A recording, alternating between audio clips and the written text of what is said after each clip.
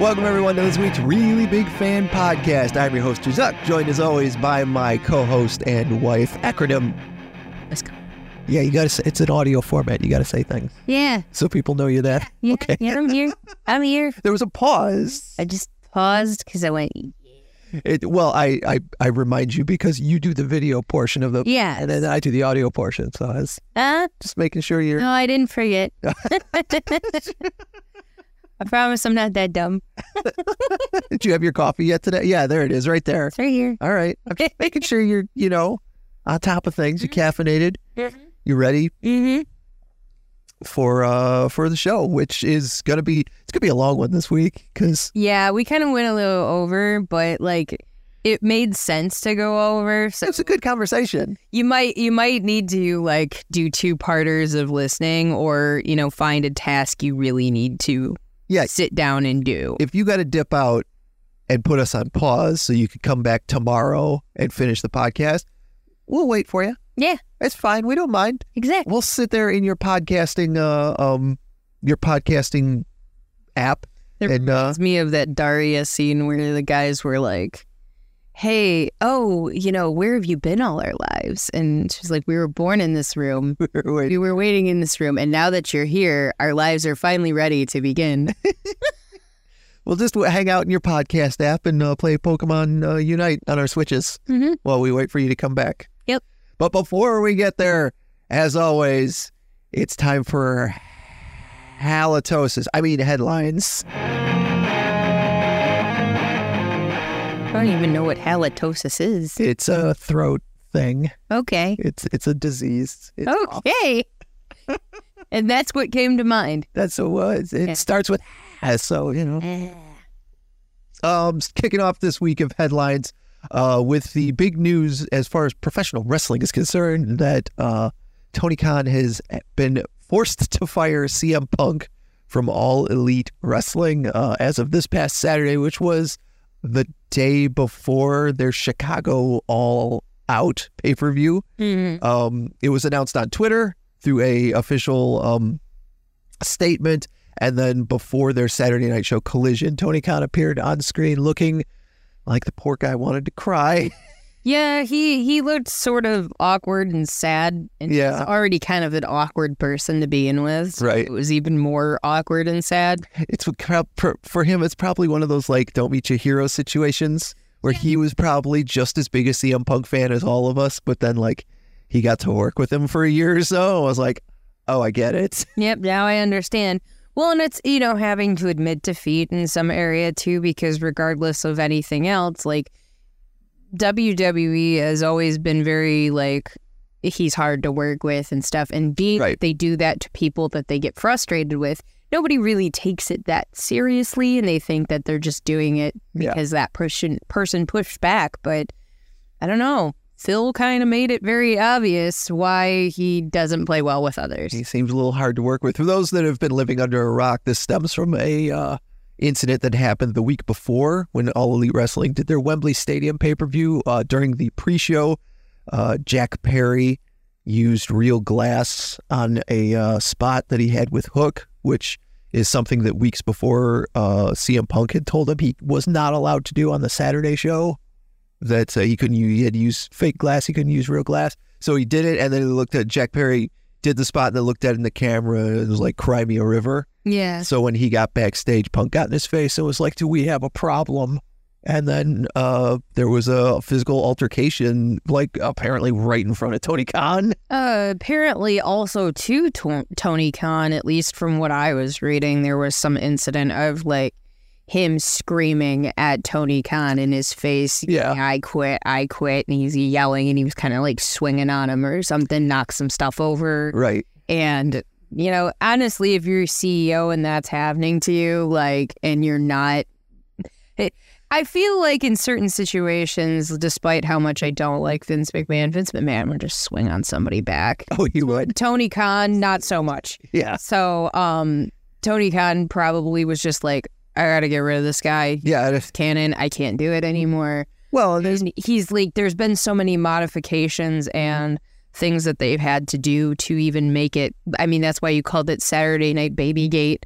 Right. It's because it was basically show for the people that could get along with CM Punk got to go to that show. The people that couldn't got to stay on the other ones. And then one of the people that thought they got along with CM Punk, Jack Perry, suddenly didn't get along with CM Punk. Yep. It's one of those situations where you start to have to ask yourself, am I the problem? Well, I sent you that screenshot of him, and it was a quote from 2021, him saying, like, if you've got a problem with Jungle Boy Jack Perry, like, it's probably you that's the problem. Right. And it's like, oh, that didn't age well at all. Yeah. So, well, despite that, the all-out pay-per-view that they did in Chicago, fantastic. Yeah. Two back-to-back weeks of banger pay-per-views, which I think lends itself to the fact that when AEW collected all the talent and we didn't see certain people on TV, we were like, this is too much. You got too many people kind of thing.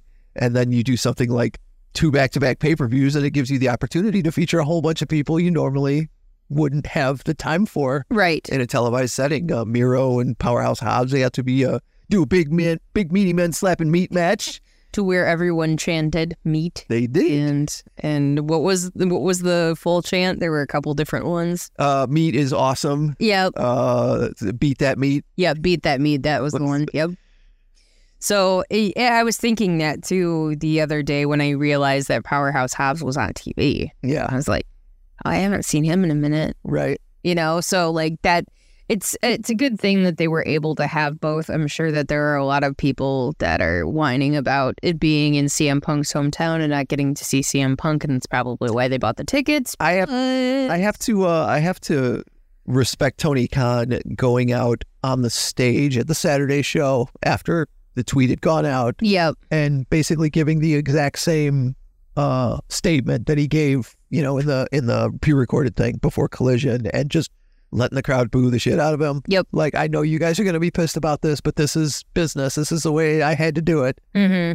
So we'll see. We'll see if CM Punk can join Bobby Fish in the Impact Zone.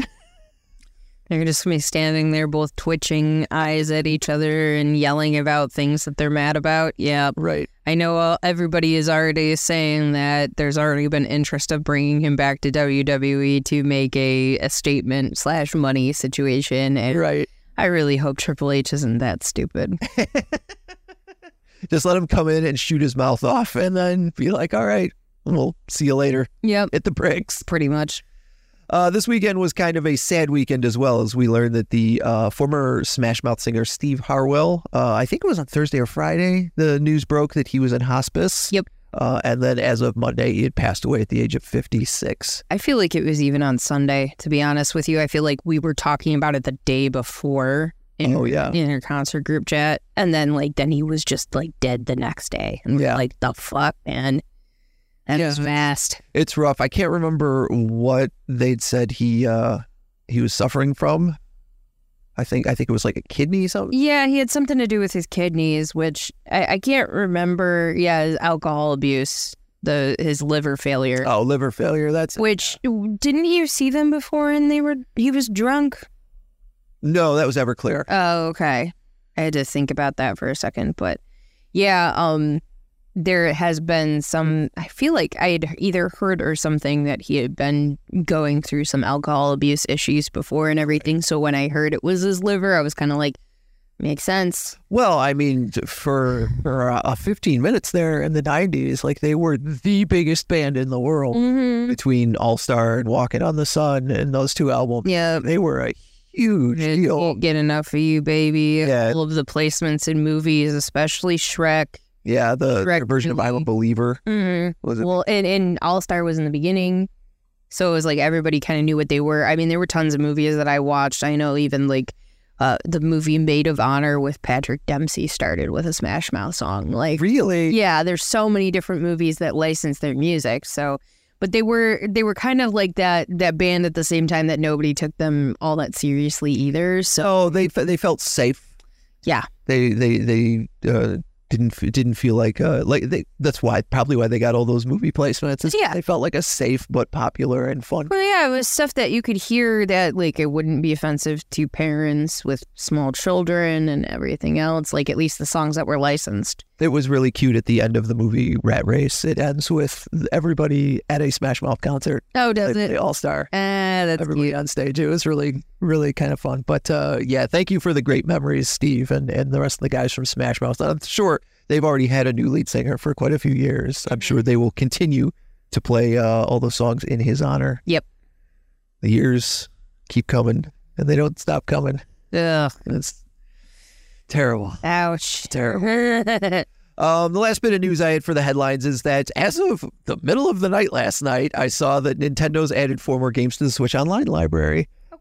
This particular time, they chose 3 Japanese-only releases to put in the American Switch Online store, and a Game Boy Color game that was based on a Warner Brothers animation movie called Quest for Camelot. All right. Quest for Camelot looks like kind of a Legend of Zelda clone. They've got, what was the other one here? Joy Mech Fight, which is a weird fighting game. Kirby Star Stacker, which if you play Tetris Attack or Pokemon Puzzle League, it's just that with a Kirby skin. And then for fans of the Techno games back on the SNES or on the NES, which were like Super Dodgeball and River City Ransom, there were a whole slew of those things over in Japan. In fact, there's a collection you can get on the Switch of all those games. But they took one of them and put them in the NES app, the Downtown Neketsu March Super Awesome Field Day. They're kind of fun. You can, I think, if you've watched me play like Super Dodgeball or River City, you can see the obvious influence it had on Scott Pilgrim. Like when you beat people up, they turn just a coin pops out and you pick it up, kind of thing. That's fun. And they had really fun graphics. But yeah, if you've got Nintendo Online service, you've got 4 new games to try out. Awesome. So that's pretty cool. Do you have anything? No, I kind of didn't pull anything today just because I figured our interview was already long enough. I didn't want to take up more time. Sounds good to me. We're going to come back in just a minute. We're going to dig in with our good friend Erica Banas, Pistachio Bowl owner, award-winning white woman. She's got so many different names and titles, and she's still half tag team owner. Yes, Mankind with BMS. Yep, I am the other. From the old One Falls. We're going to dig in with her about one of her favorite bands, U2, when the Really Big Fan podcast comes back.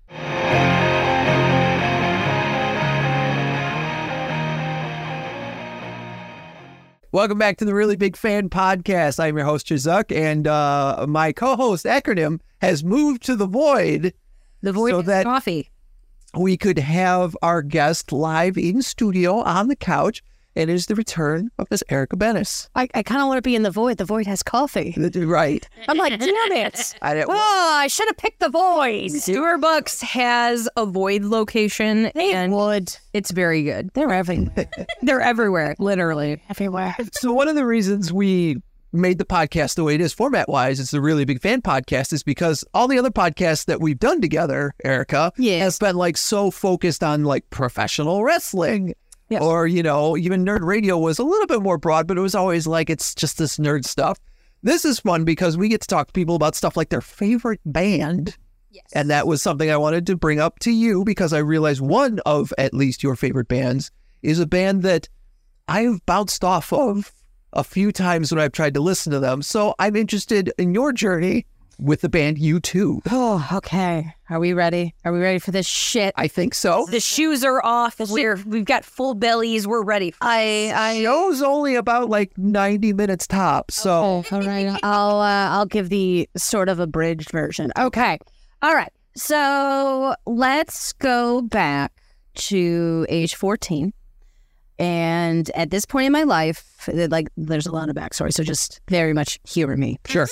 So at age 14, I had stopped dancing. Like from ages 4 to 14, I danced competitively. It was basically my entire life. What kind of dancing? Like literally everything. Like, like, have you ever heard of the show Dance Moms? Yes. Yeah. Okay. Like that is the most realistic reality show I have ever seen. Okay. Somehow, like, I remember that when I was still living at home, I got sucked into like a marathon on Lifetime. And then I'm in the living room and then my mother passes by and she's like, what the hell is this? I go, it's a show called Dance Moms. It's about dance competitions. I'm like, It's very real. It's very real. You having more flashbacks? Oh, and then she sits down and gets sucked in. And my dad walks in and he's like, "The hell are you watching?" We're like, "It's Dance Moms. It's this whole entire reality show about dance competition." He goes, "You guys lived this. Why are you watching it?" And I'm like, "Because we can't believe that none of this shit has changed." Anyway, so dance was very much a part of my life for, a decade, right? Until 14. And then I decided, like, okay, going into high school, and I want to start trying some new shit. But then came the crisis. I had basically an identity crisis, and I kind of went through like this crazy depression between like the summers, between 8th and 9th grade that summer. Okay. I didn't leave the house more than like 4 times. And I was just like, what am I gonna do now? Yeah. What is this? Right. What am I? Why? How? And that's when basically I got really into TV. I got really into VH1. Okay. And I started going down like a rabbit hole of learning about like just music. Because it's like there was always music in the house. Was there a reason you gravitated at that age towards VH1 instead of MTV? I liked MTV as well. VH1, because I love the history and I love knowing shit. They had the behind the musics. Yeah. So they would play behind the musics all the time. So like that was just kind of like, I'm like, that was my shit too. I loved it. Or Pop-Up Video. Yeah. Pop-Up Video was great. Like there was so much like informational, historic television. And like that's when I really started getting into music. Around that time too, I was raised in the Catholic Church, and that was around the time when like a lot of the really bad shit was in the news. Yeah, and I had a really big problem with that. And there was also some familial things going on. I won't go into details just to protect. Well, yeah, I mean, I'm protecting dead people at this point. But it's like, I don't know who's going to see this. Yeah, exactly. But basically, some people that I really loved and believed in turned out to be not who they were. Okay. So I'm going through like this whole disillusionment. Sure. And music then comes into the into play here. And I'm just starting to like, I knew all the bands that like, I had like peripheral things about all these bands I was learning about. Like I had an idea. Mm-hmm. But that's when like the obsessions really started to come into play. So this is when U2 came into the fold. And the big reason why is a kind of an overarching theme to all their music is very much a searching, trying to find meaning. Sure. There's a lot of religious undertones to their music as well. I was going through kind of like a, oh boy, I just don't know what to believe in anymore situation. And it was just a very dark and confusing time. And it was the music that really kind of fed the soul. It spoke to you. It spoke to me. And like, I was moved by like Bono's story growing up is fascinating. Well, actually the entire band grew up, I mean, in Dublin in the 60s and 70s, which obviously had, just horrible violence and everything. I think it was Bono's mother was Protestant, his father was Catholic, and like that was pretty much unheard of in Ireland and just shocking. So like he grew up kind of, just kind of torn with the religion too. Didn't his mom die like right after his dad or something? Okay. This is dark. His mother died from a brain aneurysm that she had during the funeral for her father. Yes. That's what it was. Like a really tragic, horrible situation. And when, Bono has a brother and then his father was kind of a rough around the edges guy. And then like, his mother, Iris, was kind of like the lifeblood of the family, and like and just really the heart and soul. And once that brightness left, there was just a lot of pain and darkness there, and that obviously got really channeled into U2's music.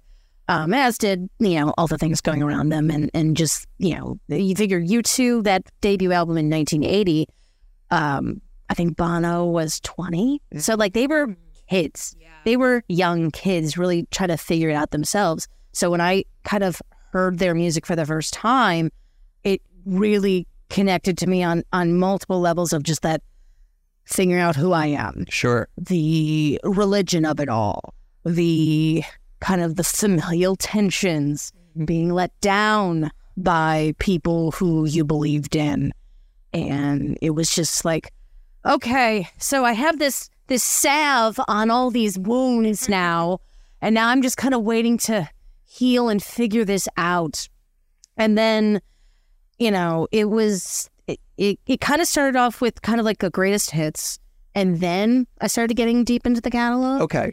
And their catalog is very vast and very diverse, but the Joshua Tree means the most to me. The big cliche that Bono has always. Do you remember when you discovered U2 what their current album was? Okay, you figure I was 14, so this was right around All That You Can't Leave Behind. So this was like their sort of renaissance. Yeah. Kind of return to the fold, because they had the Joshua Tree in 87, and then they became the biggest band in the world. Right. And then they kind of had to.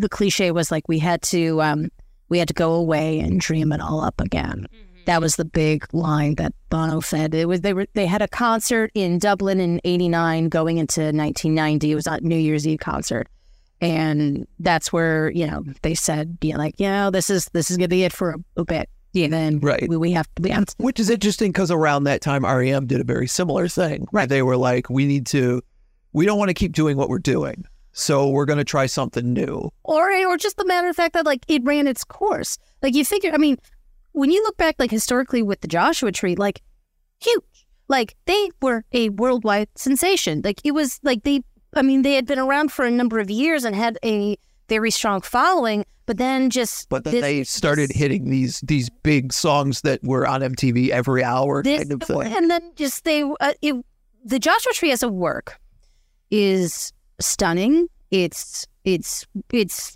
one of my favorite albums, if not the biggest, most influential album to me. Interesting. Because it kind of hits on all the core things of what I was going through growing up. Just the searching, the longing, trying to figure out what the fuck was going on with me. So I'm interested, at 14 years old, you start watching VH1 over the summer. Yes. You're just zoned in. You're just watching VH1, and U2 is one of those bands that you attach to. Yeah. Do you remember what some of the other bands were that you were like, I think I like this? Okay, so this is where we take a left turn, because this makes no fucking sense, because I have U2. Right. Okay, and then the other big band in my life that really meant a lot, AC/DC. Makes no goddamn sense. Yeah, those don't really go together as much. Yeah. Like when I were going to see Guns N' Roses. Certainly one going to see both of those bands on the same bill. No, you were not. But like, U2 fed the intellectual, just emptiness, and just the need that I needed from that, and like the emotion. And then AC/DC fed me, the primal shit. The cool-ass rock riffs. Yes. You need that balance. I kind of look at some things sometimes like that, where you go, like, listening to headphone-only music versus what you listen to when you're energetic, partying, that sort of thing. And there's certain albums to me that are, like, super calm, or even certain bands. Like, my Spotify repeat is full of Band of Horses right now. Full of it. For no goddamn reason other than I saw them, I made their setlist playlist. And then, like, every time I needed to just be calm, I put them on that particular setlist playlist. And I'm like, this is great. And, like, I feel like to a degree that happens with me, at least, where, like, there's certain music that it's like, it does have to, like, attach and feed to the soul. I'm very much like that with the band Brand New and stuff like that. But then you have that other side where it's like, as stupid as this sounds, like I love Limp Bizkit. I love I unfortunately love Nickelback. I do, in its own way. I don't hate Nickelback. And it's like fine. With that, you get like this energetic, like it's the same thing with like I got really into Kickstart My Heart at one point on Motley Crue, and you're just like, that's a great song. You need the balance of what. But basically, I'm trying to get at is like you need the calm and balance that feeds the soul, but the other that energizes the whole adrenaline rush of the body. I think there are people that only have one mode. There are people that are just like, I just like this style of music and that's it. And those people are sociopaths. Sure. I was going to say, I'm like, and that's fine. No, because when you're talking about it, I'm, of course, reminiscing to when I, discovered music as a teenager, which is around the same age, around like 14, 15, obviously in a different time because our ages are different. Yes. But it's very much, you get the, like you were saying, you get the band that kind of feeds your head, and then you get the band that kind of feeds that soul, that like energy. Yeah, that young, youthful vibe. Right, exactly. Like, that young, youthful vibe of AC/DC. Well, I mean, I sense of like it's older music, but like at the same time, it's like AC/DC's like Dirty Deeds Done Dirt Cheap and all of those things. Yeah, those are like very like, I can fight God with this music. Like that's I have a playlist that's like music to fight God to. That is just supposed to be like energizing me. Fantastic playlist name. All my playlists are so goofy named. As they should be. I gave my friend one that said, "I'm not your Tinder date, but I still care." Because she was sending music back. Should we make that a Patreon level? People customize. I totally would make people customize with amazing names. See, people think all the amazing names for the podcast come from me, and they're right, but it's not. Whole household is. Tell him it hurt my feelings that he didn't name the title of one of the episodes Vince Russo Brain Rot because I thought it was really funny. Yeah, there's like the obvious one, and then there's the non-obvious. You always got to go for the non-obvious one. Not always, though. Sometimes we had some good ones for the wrestling podcast. We did. Like that's how Chuck just labels the podcast. That's in case you guys are wondering. For those of you that do watch our YouTube channel, we have 2 naming systems going on because we refuse to do the thing that the other one's doing. So mine is like person name plus topic. So this is going to be Eric Cabanas plus YouTube. His is going to be some random line somewhere from the podcast that is going to be the title. And that's just how we do things here. After like 2 years of Nerd Radio, I was like, I don't know if anyone's paying attention to what we're doing. So I'm just going to start naming these like albums. And see what happens.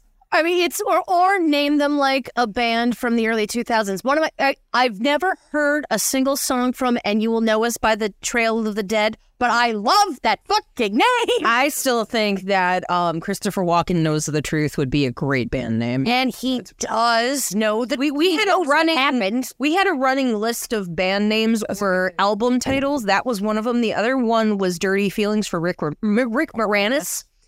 Dirty Feelings about Rick Moranis. Yes, Dirty Feelings about Rick Moranis. I have known more ladies that have dirty feelings about Rick Moranis than I would have guessed I was going to meet. And we're going back to you two. Yeah, hard switch. That's for the Patreon only show with Justin where we talk about kinky things. Yeah, the After Dark. Do you want to be on After Dark? We can talk about kinky things. That has been the funny joke, by the way, is that like Justin keeps going, let's do a kinky podcast. I mean, just like, son, calm down. Child, calm down. I'm ready. So, you two. Right. You too. So I think I'd ask, you said AC/DC and U2 yes. were a couple of the bands. Was it basically just like these two sides of the coin? Or because I feel like with the Catholicism and everything that you were like one breath away from becoming a big Sinead O'Connor fan. Well, I mean, like I do. I've always appreciated her. I've always found her very intimidating. Yeah. And just she's aggressive is not the right word, but confrontational. Yeah, and but like it was one of those things where like I had a deep respect for her. Right. Did I necessarily like all of her music? No. Yeah. But like she did have this one album like in the early 2000s, and the lead single was called No Man's Woman. And like, I remember the video was on VH1 and it starts off, it starts off, she's in a church, she's in a wedding dress and she has this long brown hair. And I remember seeing it for the first time and going, ew, no, that's not the woman I know. Yeah. So eventually though, later in the video, like she runs out of the church and then all of a sudden it was a wave. And I'll go, oh, thank God. You thought she'd gone away to record a new album and actually grew her hair out. I was even like, who are you? Like me getting upset about Ricochet wearing pants. Yeah, exactly. Yeah. Where are his legs? So okay. Anyway, U2. Yeah, I mean, I think it was just for me, the right band at the right time. For sure. And the fact that when you get into a band and they already have a lengthy catalog, that's always tasty because then you have, there's so much. Yeah. There's so much to learn. There's so much to just dissect and overanalyze, which I love to do. That's fascinating. That is your job. That is what I do. And in essence, like around that time too, I was watching all these programs on the VH1 and like MTV to a lesser extent, but VH1 had the music history that, Mama likes. And like, that's when I started, like, I was writing my own lists. I used to have notebooks of just lists of things or like old school notes where I wasn't paying attention during a lecture and I was just coming up with like my dream set list for a band. Yeah. So like when the job I have now, like there was a point where I remember my mom saying like, hey, don't you think it's funny that you did all those lists as a kid and that's basically just your job now? And I am like, I never thought about it that way, but holy shit. Like, oh my God. And not a lot of people get to like do the thing that they did it as a kid. Well, yeah. Thought they were good at. Well, and that's what's silly about us being friends too, because like I was kind of like that in my own way. I have photos or scans of my notebook where I took a picture of the band playing on stage at Warped Tour. It was Fall Out Boy. And I wrote the review. I wrote the songs they played. And there's two other bands that are in there too, is like Atreyu and May or something like that. But they're just like point and shoot film shots of the stage. And like, I was doing that at like 16 years old. Yeah. So like you have that, I know that Almost Famous is really important to you as well. Oh yeah. And so it's like, it's so weird that as like people that went into music with the journalistic backgrounds, like this is how we get exposed to it. You get by the bug and then it's just in your system for the rest of your life. You can't shake it. But also at the same time, like as we're talking about your journey beginning and getting introduced to music through like music television, I think all three of us probably have a very similar story about, like, for me it was I think 1990 or 1991, like discovering MTV somewhere between middle school and high school, and just like, I don't want to go outside. I want to see what's on MTV today. Yeah. And trust me, we did like, let's all get in the car. Let's go to my parents' house. Let's find my freshman high school picture because I was pale. I mean, I didn't. Once again, I basically went through kind of like a mini existential crisis at 14, as you do. Yeah. Sure. And I just didn't leave the house. I didn't leave the house because I'm like, I can't do this. I have to stay in here because I just don't know. You don't want to be out there until you figured out what's going on. I don't know what is going to greet me out there because I don't know what's up in here still. I have to have a better idea of this before I go out and do that. So as you've gotten older, yes, U2 has maintained as one of your favorite bands. Absolutely. What do you think about them have through their own ups and downs as a band? What about them has consistently connected with you as you've gotten older? Well, you figured like Joshua Tree, so they were 87. So like they were in their like late 20s then. So since I'm kind of, an old soul, like I kind of grew with them as they kind of released stuff. And then, you figure too, so I got into them like in the 2000s, I got into that, their back catalog, but then they had All That You Can't Leave Behind, which was a major hit album. Is that the one with Beautiful Day on it? Yes. Okay. And it was also a big album due to, I mean, there was a lot of parallels with 9/11. Mm-hmm. And, you know, I don't mean to bring up 9/11. But somebody does every single episode. I can't help it. I guess it's you this time. Yeah, wait until we talk about My Chemical Romance. They only exist because of 9/11. So there you go. And I think it's just, you know, it was a very unique band that just, it hit me at the right time. I was able to kind of grow with them. And it's weird that I've grown with them and it's like, okay, Bono's what? Well, coincidentally enough, Bono's birthday, May 10th, 1960. My wedding anniversary is May 10th. And you did that on purpose? I did not do it on purpose. It was after the fact because our whole wedding, it was a big to do. Not you know, we went to Vegas and it was kind of thrown together. And then Eric proposed, and you said, "Look, another man has my heart, but it's Bono. You can have my body as long as we get married on his birthday." Well, actually, there was no proposal. You've never heard this? Well, that's it. Okay, well, I gotta tell you that, but later because it's a dynamite story. But I don't know. I think everyone has that band where you find it when you're truly at your kind of like growing pains lowest. Sure. And it's the right fit. And like I was dealing with like just a lot of shit, just identity stuff, doing a lot of weird stuff with religion. I had a lot of stuff going on with just, you know, there were certain family members who just, I thought they were someone else and they turned out not to be. And it really broke my heart. Especially when you put somebody on a pedestal as you're growing up. Exactly. And you find out that they're not who you thought. Yeah, and it just, that'll wreck you in itself. It absolutely wrecked me. And there are times where like it catches up with me still. And it has been decades since this person has died. Well, it's very the first time it happens when you're, you know, in your teens or when you're a child is probably the most devastating. Mm-hmm. Yeah, and at the same time, it's something that, you know, will occur throughout your lifetime. Yeah, and it always hurts. Oh yeah, but you always will remember, especially like I said, when you're a young person and you don't understand how the entire world works yet, and you think this person is the best person in the entire world, and you find out no, they're just a person. And they've got problems and you know, issues and they're dealing with as well. Yeah. That really sounds like it fits with, like, because I had to double check because I come from the iPod generation, so I'm completely fucked in knowing what is on what album.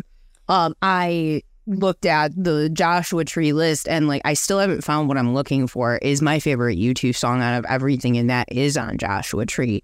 And I feel like everything that you talked about with every like emotion that you were having fits so well with that and Where the Streets Have No Name. Sure. There's that album, there's other songs that, you know, resonated later on in life. Like there's a song called Running to Stand Still, which is, you know, Ireland in the 80s. It had a severe drug problem, heroin and whatnot. And that's what that song is about. And, you know, obviously you guys know that, you know, my brother had a problem with drugs. Mm-hmm. He's sadly no longer with us. By the way, the person I was talking about who I, you know, held on a pedestal, not my brother, different family member. Yeah. So imagine like, oh geez, we know she has issues around her brother because, you know, he's dead. Right. And it's not ideal. Yeah. But no, there's a whole other bag of shit that really kind of messed with me. But like hearing that song live, I've only heard it once. U2 went on the road for the 30th anniversary of the Joshua Tree. Mm-hmm. And it was like they announced the tour. And of course, there was no dates in Detroit. Closest date they had was Cleveland. So I'm like, well, Cleveland's close. Yeah. Cleveland's close. Cleveland's drivable. Yeah. I've done that before. And I basically told Eric, my husband, I'm like, hey, so they're going on tour. They're playing Joshua Tree in its entirety. You know what this album means to me. I will buy the tickets. I will buy lodging. All you have to do is get in the fucking car and just sit there. And drive us. Yeah, well, no, I drove. Oh. I literally said, I'm like, you just sit in the Just go with me, damn it. Sit in there so I don't have to do this alone. Yep. Because it's going to be a very emotional night. Yeah, you're going to cry like a motherfucker. You know, and it's funny. I say this mildly in jest, but only 3 times during the entire show. That was going to be one of my questions, is how many times have you seen them live? I've only seen them live twice. But keep in mind, like, all right, so this is going to shock you. Not a lot of people my age like you too. So trying to find someone to go to a concert with. And plus, not that, you too. Those tickets, not exactly cheap. Yeah, no. Well, they're not. So it's, you know, it's a sticky situation. Once Achtung Baby exploded, like, you were never going to see U2 tickets under $50 ever. I mean, you might have after the pop tour. Yeah, but Well, they have had their ups and downs for sure, but it's the kind of thing that, like, even with the downs, it's like, no, we're still charging $100 a ticket. I wanted to ask about the lemon. Have you ever seen footage of them getting stuck in the lemon? Yes, the mirror ball lemon. Yes. Of course I know the mirror ball lemon. I just didn't know if you had seen footage of it before. Oh, yeah. I haven't, but hearing about it made me laugh. Oh, it's hilarious. it's their big Spinal Tap moment, and like it. And by the way, in defense of Pop is a great album.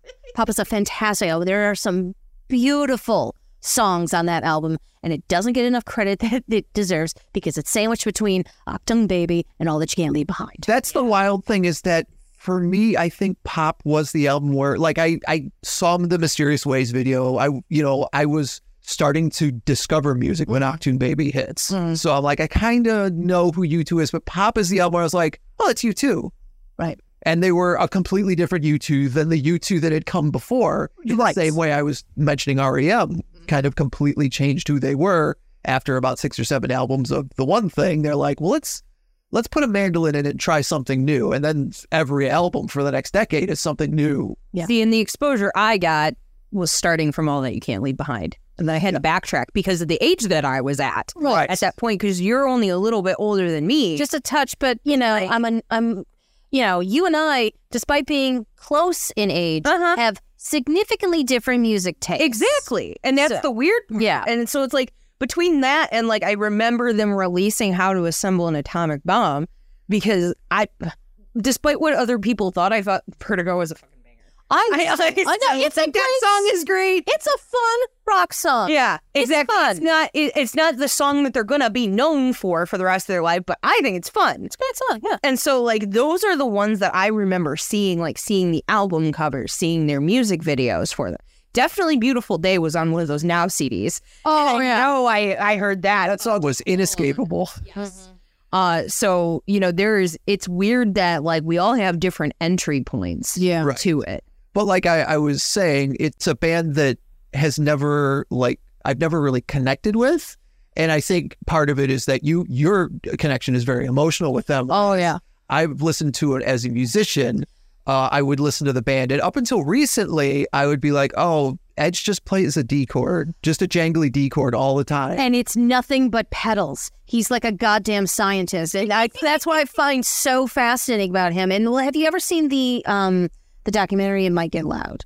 I think so, yeah. Okay, it's The Edge, it's Jimmy Page and Jack White. Yeah, I saw a video of it and it was adorable. It's every time one of them was playing guitar, the other two, no matter who they were watching their hands like children. Aww. Smiling.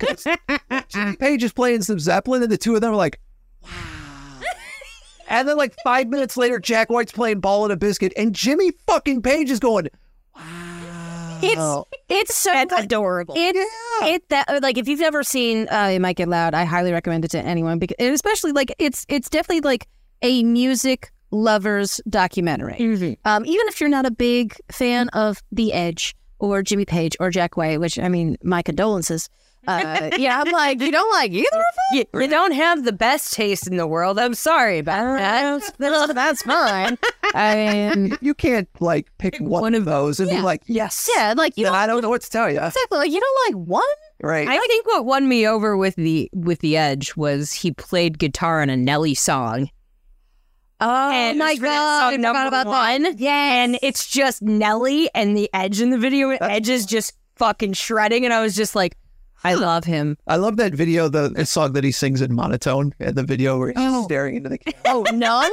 Numb is great. That was a great fucking video. Great song. Well, it's a good song, too. It's a good song, and what's so funny, that's off of Zooropa. Zooropa came up after Act on Baby. I need to recant my previous statement. Zooropa was the album where I was like, oh, I know who U2 is now. It's this. Yeah, okay. I was going to say, because pop is more like disco. Pop is like the next step after Zooropa. Yeah. I feel like a lot of pop songs today, if they were re-released, would hit with like a younger generation because they really EDM based. Oh yeah. Well, like listen to a song. Especially when you get that mid to late 90s stuff where it's like trying to figure out, okay, techno's going to be the new. Yeah, you have like Crystal Method. How can I put some of that in what I do? Yeah. Listen to Mofo.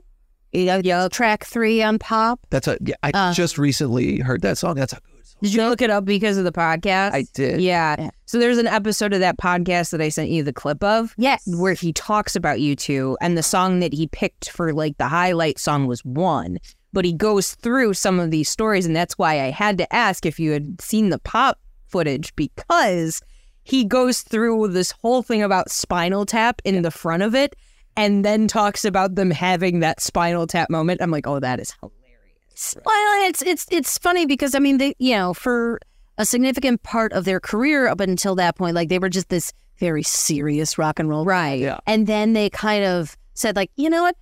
It's the 90s. Let's try and have some fun. Right. And then they did. And then they went a little like, they didn't have too much fun. But like Pop was, I mean, the whole tour behind it was definitely very bloated, let's be honest. But I still defend there's some very good songs on that album. That's something I wanted to ask you about too, especially when it's a band that you've loved for decades. There has to be low points. And I'm curious what the low points, the low points in your estimate. For example, Amy knows very well that I am a huge Smashing Pumpkins fan. Yeah. I own every album. I listen to just about every album. But there are absolutely low points where I'm like, I wasn't into what they were doing here. And it's mostly the non-guitar based thing. Yeah, I love when Billy rocks a guitar, and the farther away from the guitar he gets, hey, you know what? Write the music you want to write. Same thing with Radiohead. Once Radiohead kind of moved away from traditional instruments, I'm like, this isn't what I'm here for, but I applaud that you are at the point in your career where you can do what you want to do. And we're really different in that sense because like Melancholy and Infinite Sadness is like my favorite one. And that's like harps and piano and things like that. That's the first steps towards we're not going to just be a band with guitar. Exactly. And now, granted, I really love songs like Zero, Bullet with Butterfly Wings. Some of the harder stuff are like even Ava Adore and I love that stuff as well. But like when it comes to Radiohead, we are really not on the same page. Right. Because I love In Rainbows, I love Kid A, Amnesiac, all that stuff. And the minute it goes electronic, he's done. Yeah. I'm into the three Radiohead albums. And then like the other stuff's fine. There's stuff in there that I do like very much. But I like the demos I heard where they played it on the guitar. Yeah. So like even with U2, like I remember U2 being like Face Forward as such a serious band. Mm-hmm. Like a serious, like those guys are gonna be the ones years from now where it's like you hear them on like an oldie station or something like that. They'll gravitate toward that and they'll be like, oh yeah, those were the true rock stars versus, MGK doing pop punk. You're not gonna get that. Right. So like it's very different, and there's a certain legacy behind them. Yeah. I feel like. Oh yeah, and well, I mean they were a band that were definitely critical darlings as much as they had a very strong fan following from the jump, and then obviously everything exploded with Joshua Tree. But to revisit your like, there are times where I'm like, yeah, okay, this isn't hitting me, gents. But is that the one that they put on everybody's iPod? Because I didn't like that one. Let's put a pin in that for starters. Their second album, October, is fine.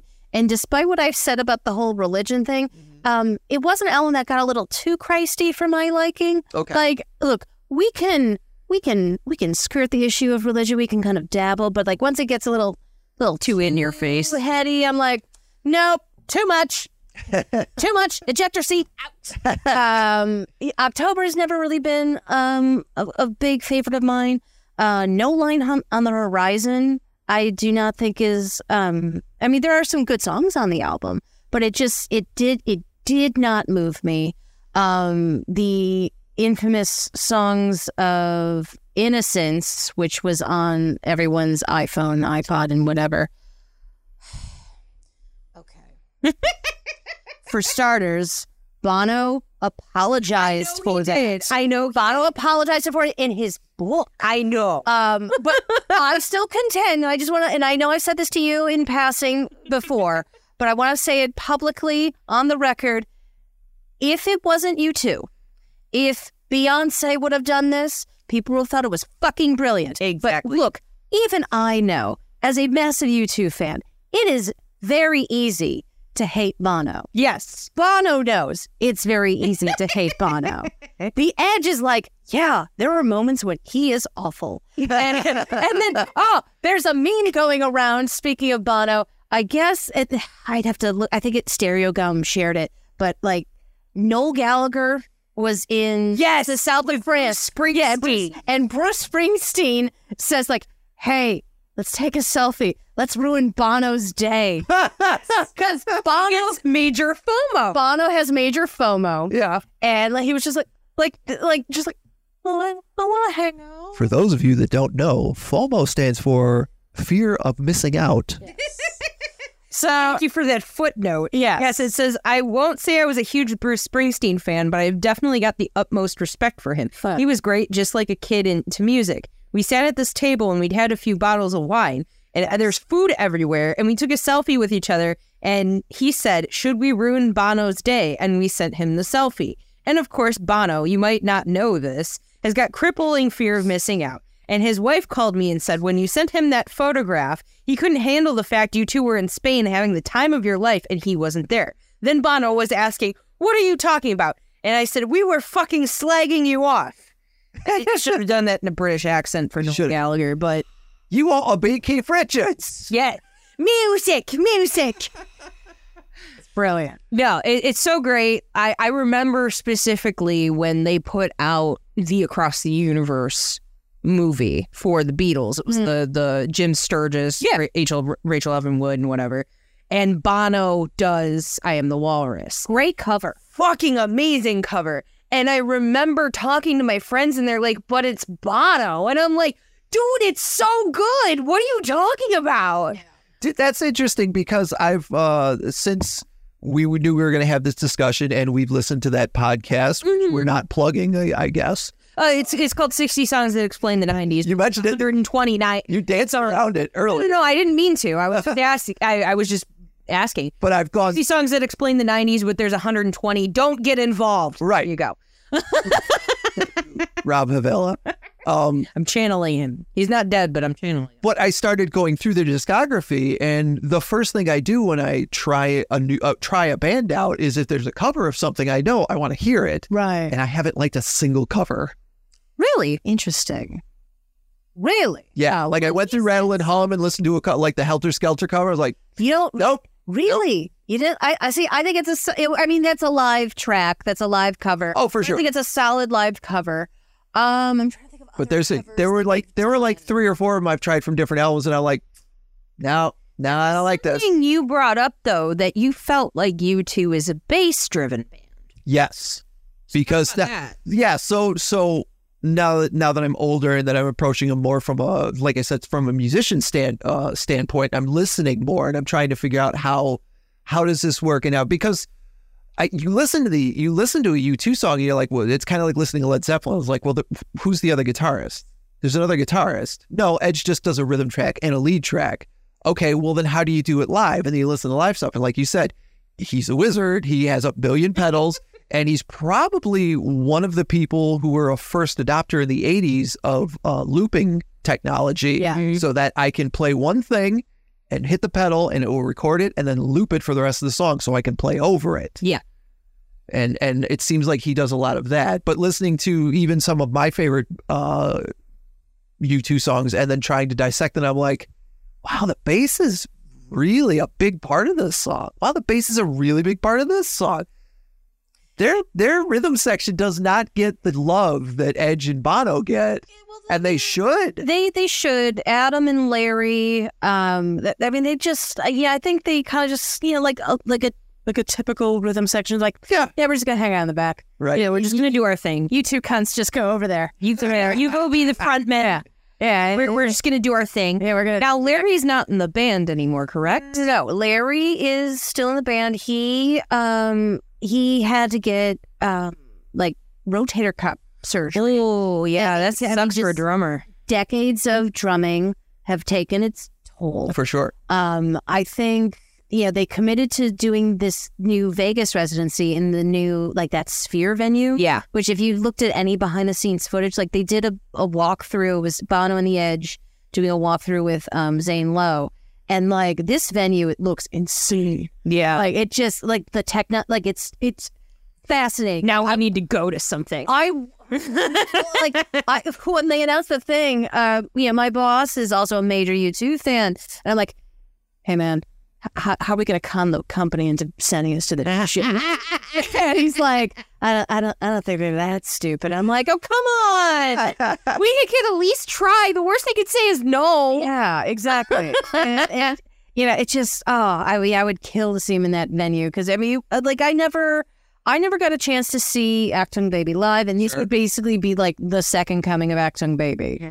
I got to kind of experience the Joshua Tree tour when they did the anniversary tour, but it's so funny looking back on Zoo TV, and at the time it was state of the art, and then you look at it now, I'm like, oh look how quaint this is. This is adorable. Yes, they were ahead of the time at the time, but now you're like, nah. But it's still cool. So you said you got to see them live twice. Twice. Have you gotten to see your favorite song or songs live?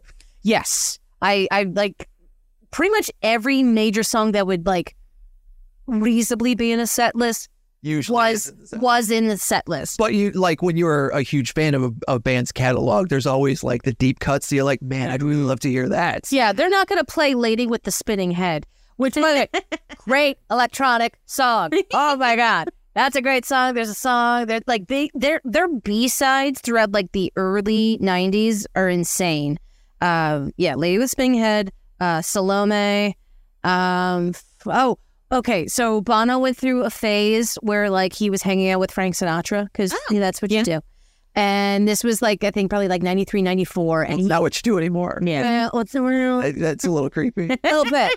But not for the goths. He wrote a song for Frank Sinatra. Frank didn't get a chance to record it. It's called 2 Shots of Happy, 1 Shot of Sad. And it's a very crooning type ballad. I love it. That's another song where I'm when I hit kind of my 20s and things kind of were changing, I'm like, okay, this song is hitting on a new level now. Yeah. Get this. It is wild when music you've listened to for a decade or more suddenly has a new meaning. Well, when we went to see the Hella Mega tour and they had Fall Out Boy, they did Save Rock and Roll with the Elton John backtrack because he's obviously not in Detroit for this. Right. But that was a song I never thought I'd hear live in a million years because of that. And they came out, or Patrick is playing a flaming piano. Yeah. They had a fire bar on top of the piano, so it looked like it was on fire. And so it's when those deep cuts do pop up in a set, it's it means everything. Yeah. I'm I got fucking tingles, bro. Oh, yeah. My Frisian. The first time I saw him live was on the Vertigo tour. I went with one of my cousins and his friends. And they would switch up the set list. There's the songs that you knew they were going to play. Yeah. But there would always be a few surprises in every set list. And one of my favorite songs is Who's Gonna Ride Your Wild Horses? That's off of Achtung Baby. That's another great one. And I didn't know what was going on, but they're playing they're playing something. I'm like, no way. And then all of a sudden, the first lyric is you're dangerous because you're honest. And all of a sudden, Bono sings that, and I did you do your woo?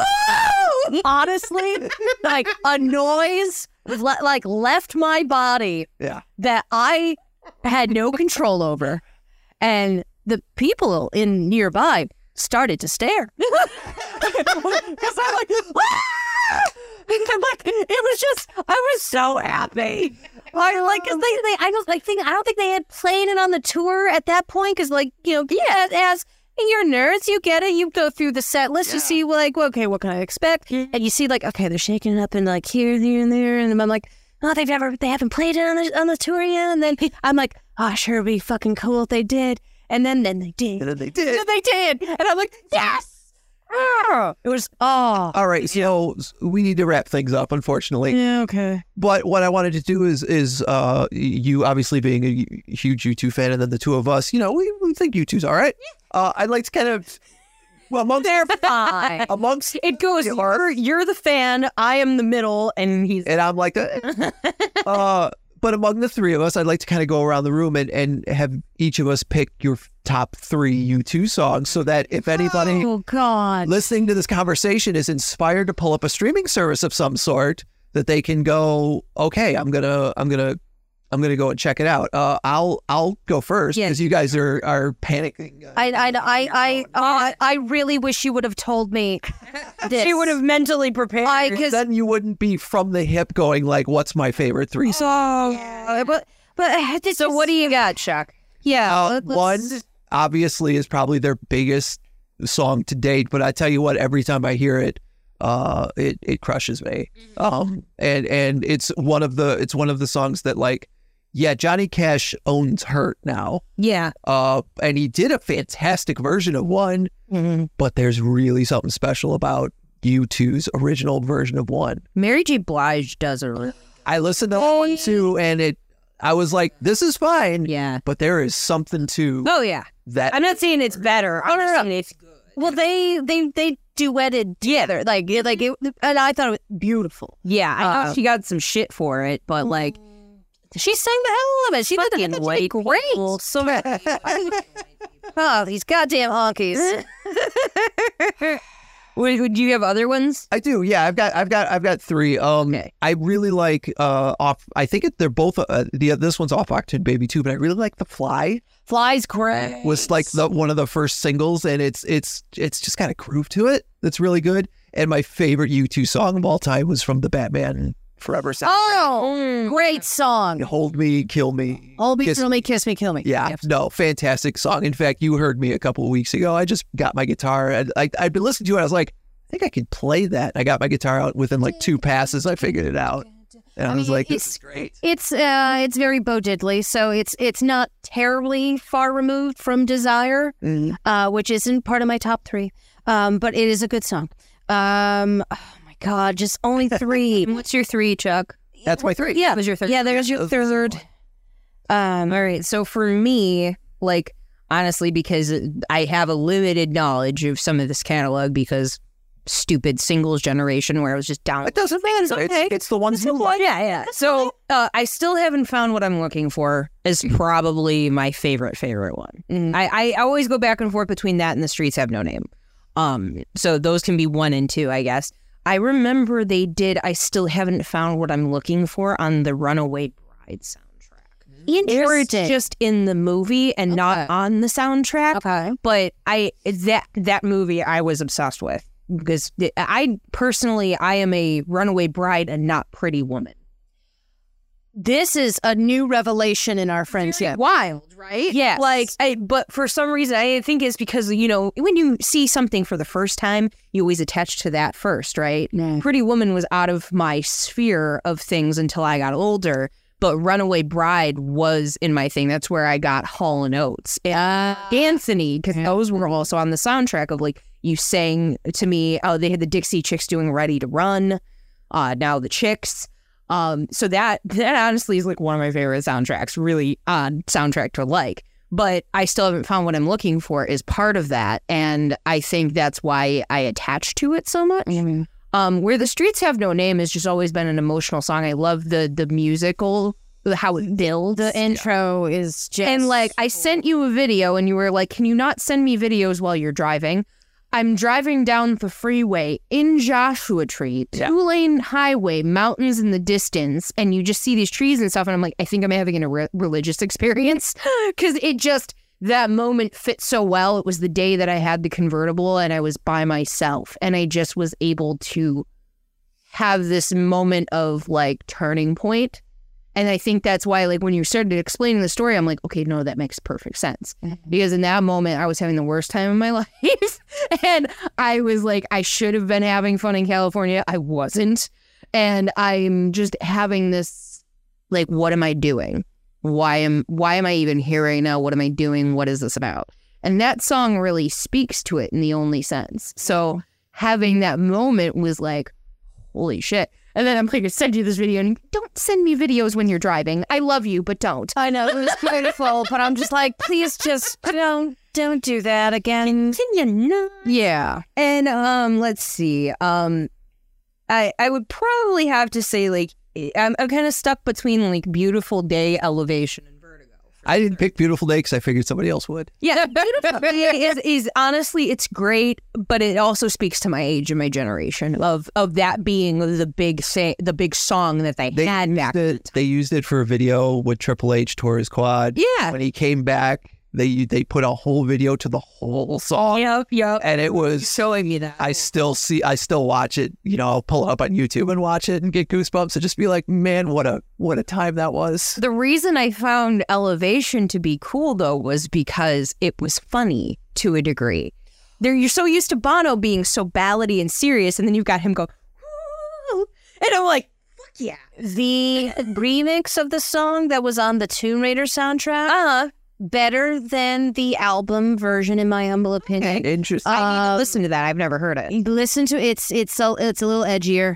It's how apropos, because the music video for it stars the Edge, and it's the Edge is like kidnapped by someone evil, like, but then like he's superimposed in the Tomb Raider movie, and he's interacting with it's so fucking silly, but it's great.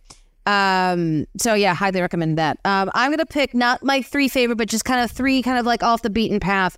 The most recent one I would say is The Blackout. That's off of Songs of Experience. It's just a really good rock song. Cool. And I think you forget, like, you know, when they want to rock, they can do it really well. Yeah. Like, they're very good at it. So that would be one. The second one I would pick is off of All That You Can't Leave Behind. It's called Kite.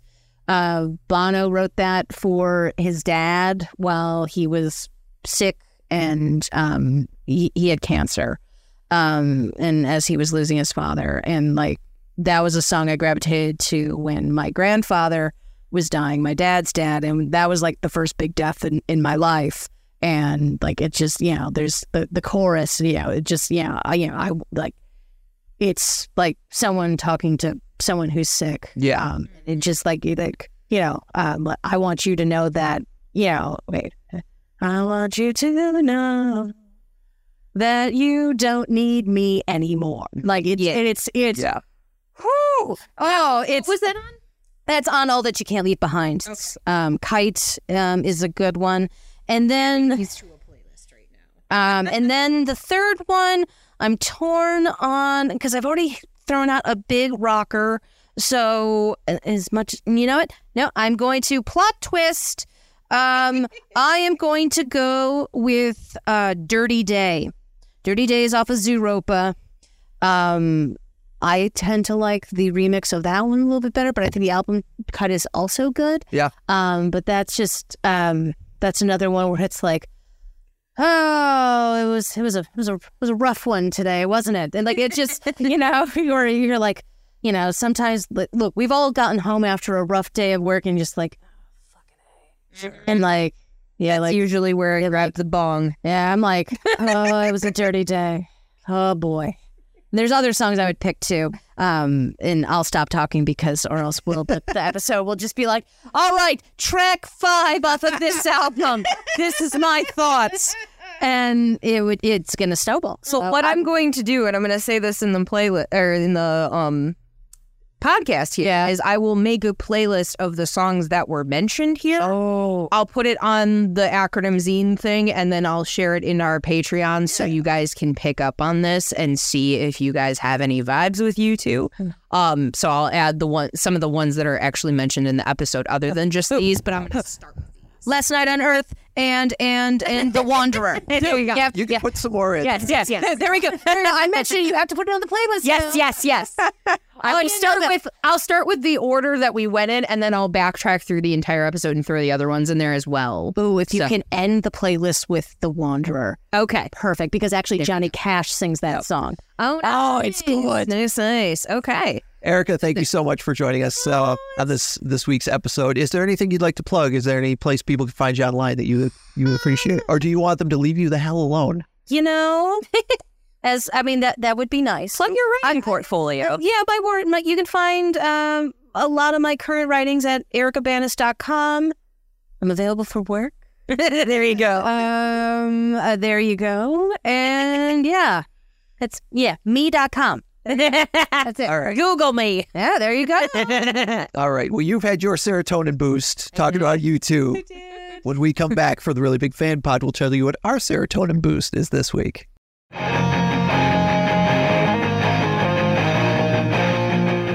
Welcome back for the third and final act of our Really Big Fan podcast. As always, it is Chizak and Acronym in the studio. And thank you once again to Erica for stopping by and telling us all about U2. Yeah. I feel like I know a lot more now. And I think I like them a little bit more. A little bit more. Just a teeny bit. They certainly haven't moved into like one of my heavy rotation bands, but I think I've found a couple more songs. Yeah, I need to listen to some of their catalog when I'm driving because now I'm completely caught up on 60 songs. Yeah. So now I need to find something else to give me a serotonin boost. That's fair. You can go back and listen to the episodes again. Yeah, I could. Like you do with all your television shows. I thought about it, but I feel like, I should probably listen to something else first. I did that with the Get Played podcast that I listened to because Stitcher died last week. So like over the last 2 or 3 weeks, I've kind of been having a wake for Stitcher by going back through their back catalog and listening to all my favorite episodes of it. Yep. Before they disappeared. Yeah, I've been doing that with Stranger Things because I know eventually it's going to be like, you're not in the same household as Kevin. Yeah. So we do this thing where we share everything within our friend groups here. So like I pay for Spotify and certain people are on our family plan and somebody else pays for we think we pay for Disney Plus. Yeah. And then we've got like everybody else exchanging stuff because we're commies. Because that's the way it should be. But I know that Netflix will eventually want me to pay for it, and I won't pay for it until they bring back the next Stranger Things season. So that's fair. It happens. All right. Well, as we wrap up the show, it's time, as always, for our serotonin boost. The segment of the show that neither one of us is ready for. Ever. Did you want to go first this week? I'll start. Once again, it's one of those ones where I don't know if anybody else is going to be excited, but I'm excited. I'm supposed to shoot the Smashing Pumpkins tonight. That is fun. And I'm pretty jazzed about it because, it's a big thing in our household. Yeah. There's a lot of Smashing Pumpkins listening. Might be the band that we collectively are the biggest fans of. Yeah. Like as a unit. Like you've got bands that you're a huge fan of. Mm-hmm. So and then I've got bands that I'm a huge fan of. But bands that we connect with. Yes. I think the Smashing Pumpkins may be the one. Yeah, that's pretty much the Couple one. is our favorite band. Yep, I can agree with that. I know more about the Smashing Pumpkins than I would say like the Pixies and things like that. So, and even though I went through my Weezer phase happened years before yours did. So I'm not in the same page. Years after mine did. Yeah. My words aren't working today. I was Mr. Blue Album and Pinkerton, and you were somewhere around like what, Raditude? No. It wasn't even that. I didn't even like Raditude, first of all. Don't insult me. That's why. No, I started with the Blue Album and Pinkerton and all of those, and basically like once they got to Beverly Hills, I just bounced. And that's kind of where Make Believe was my cutoff point. yeah, like I ended up coming back for some of the singles, being like, oh, there's some neat stuff on the Red Album. yeah, like I mean, there's going to be a song or two that'll pop up. I know there's one that's even Simple Plan did with Rivers Yeah. at one point that I really loved. And it's not that I don't love and appreciate Weezer still. It's just not something that I'm like crazy, like obsessed with that still is in daily rotation. Yeah. Like Smashing Pumpkins is another one of those bands, like how I mentioned earlier in the interview. Like there's certain bands that are like the calming the thing. And I think where we differ in our love of Smashing Pumpkins is which albums we like more. A little bit, yeah. But we have most of them on vinyl. And so those end up getting played quite a bit.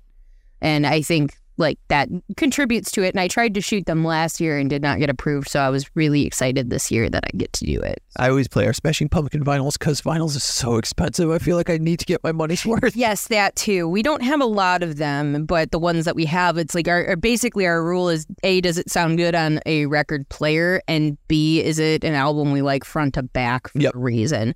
And if one of us or both of us does, then it makes the case to get it. Right. But it's like that. Like we've got, I think the most that's in that box is Smashing Pumpkins and Brand New.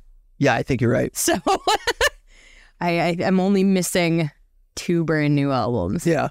And with Smashing Pumpkins, I think we're only missing 1. No, we're missing a few. We're missing a few. We don't have Adore. We don't have Melancholy. Yeah, Melancholy. I don't think they ever made Machina on vinyl. Yeah. And we don't have, like, I've got the first new one, but we don't have the other new. Oh, well, yeah, we don't have Autumn. Yeah. No, because that wasn't one that we were really particularly crazy into. Like, you've tried.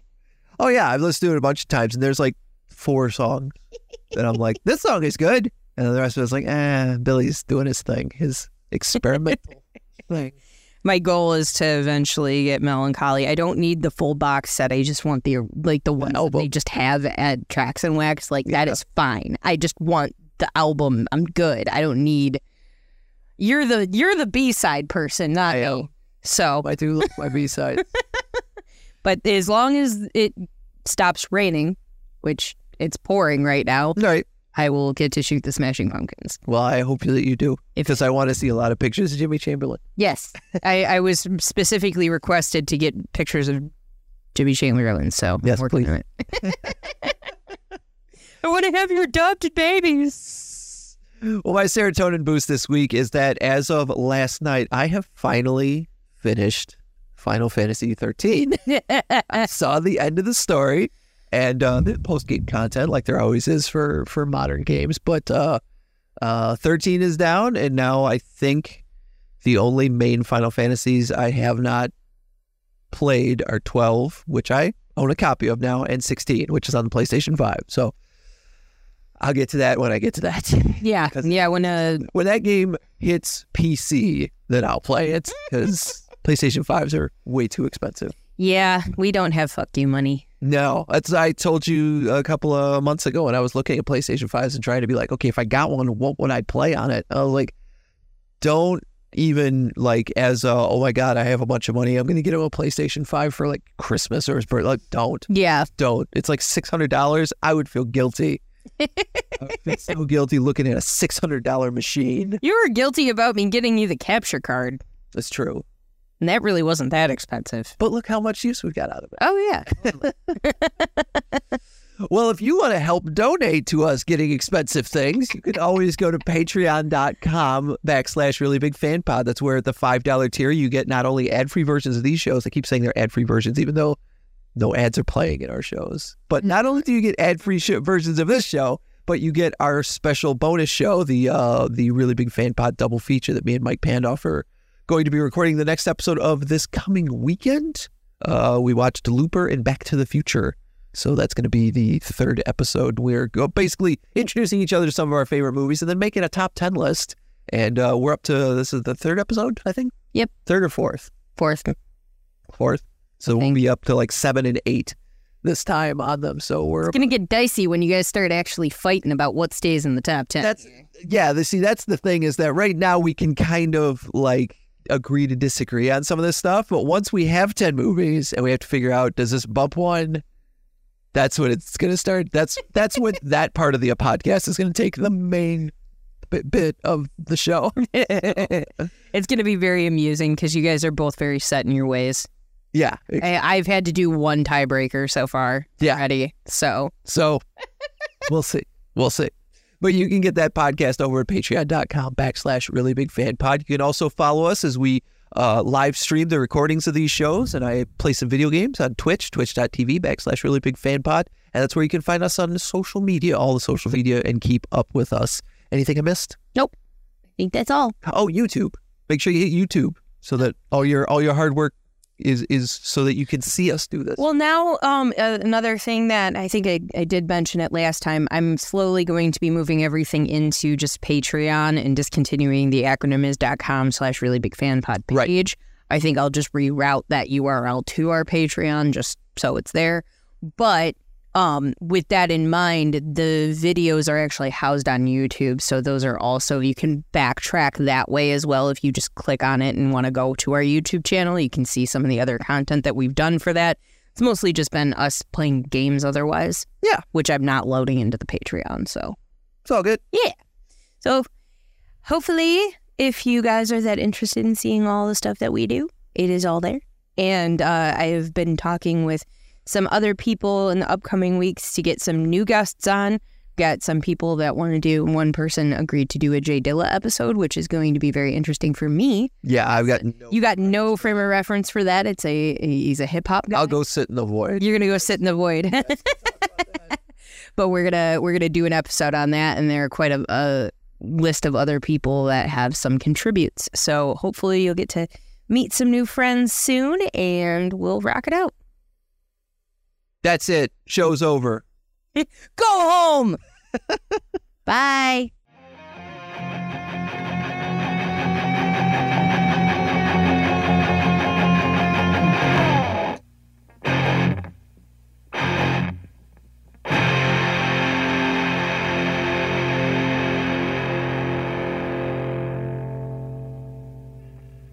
Did I mess you up with the reconfiguration of tables today? It's very strange. I mean, it's convenient because now my laptop is on the table with your laptop. Yes. But also it's very strange. I kept running into the other table with my knee, and after the third time I did it and scratched myself up, I was like, okay, I'm done. Did you chuck that off the balcony too, like you did the couch? No. That would have been fun, but throwing larger couches rather than small tables is really... The way you said no was like, but I shoulda. Yeah. Now I'm kind of sad I didn't. I mean, I still need the table. The couch I didn't need. That's true. The table still is... The couch was just done, and I wanted to get what I was missing from going to Michigan State by throwing a couch off a balcony. Yeah. And so you did. Yeet.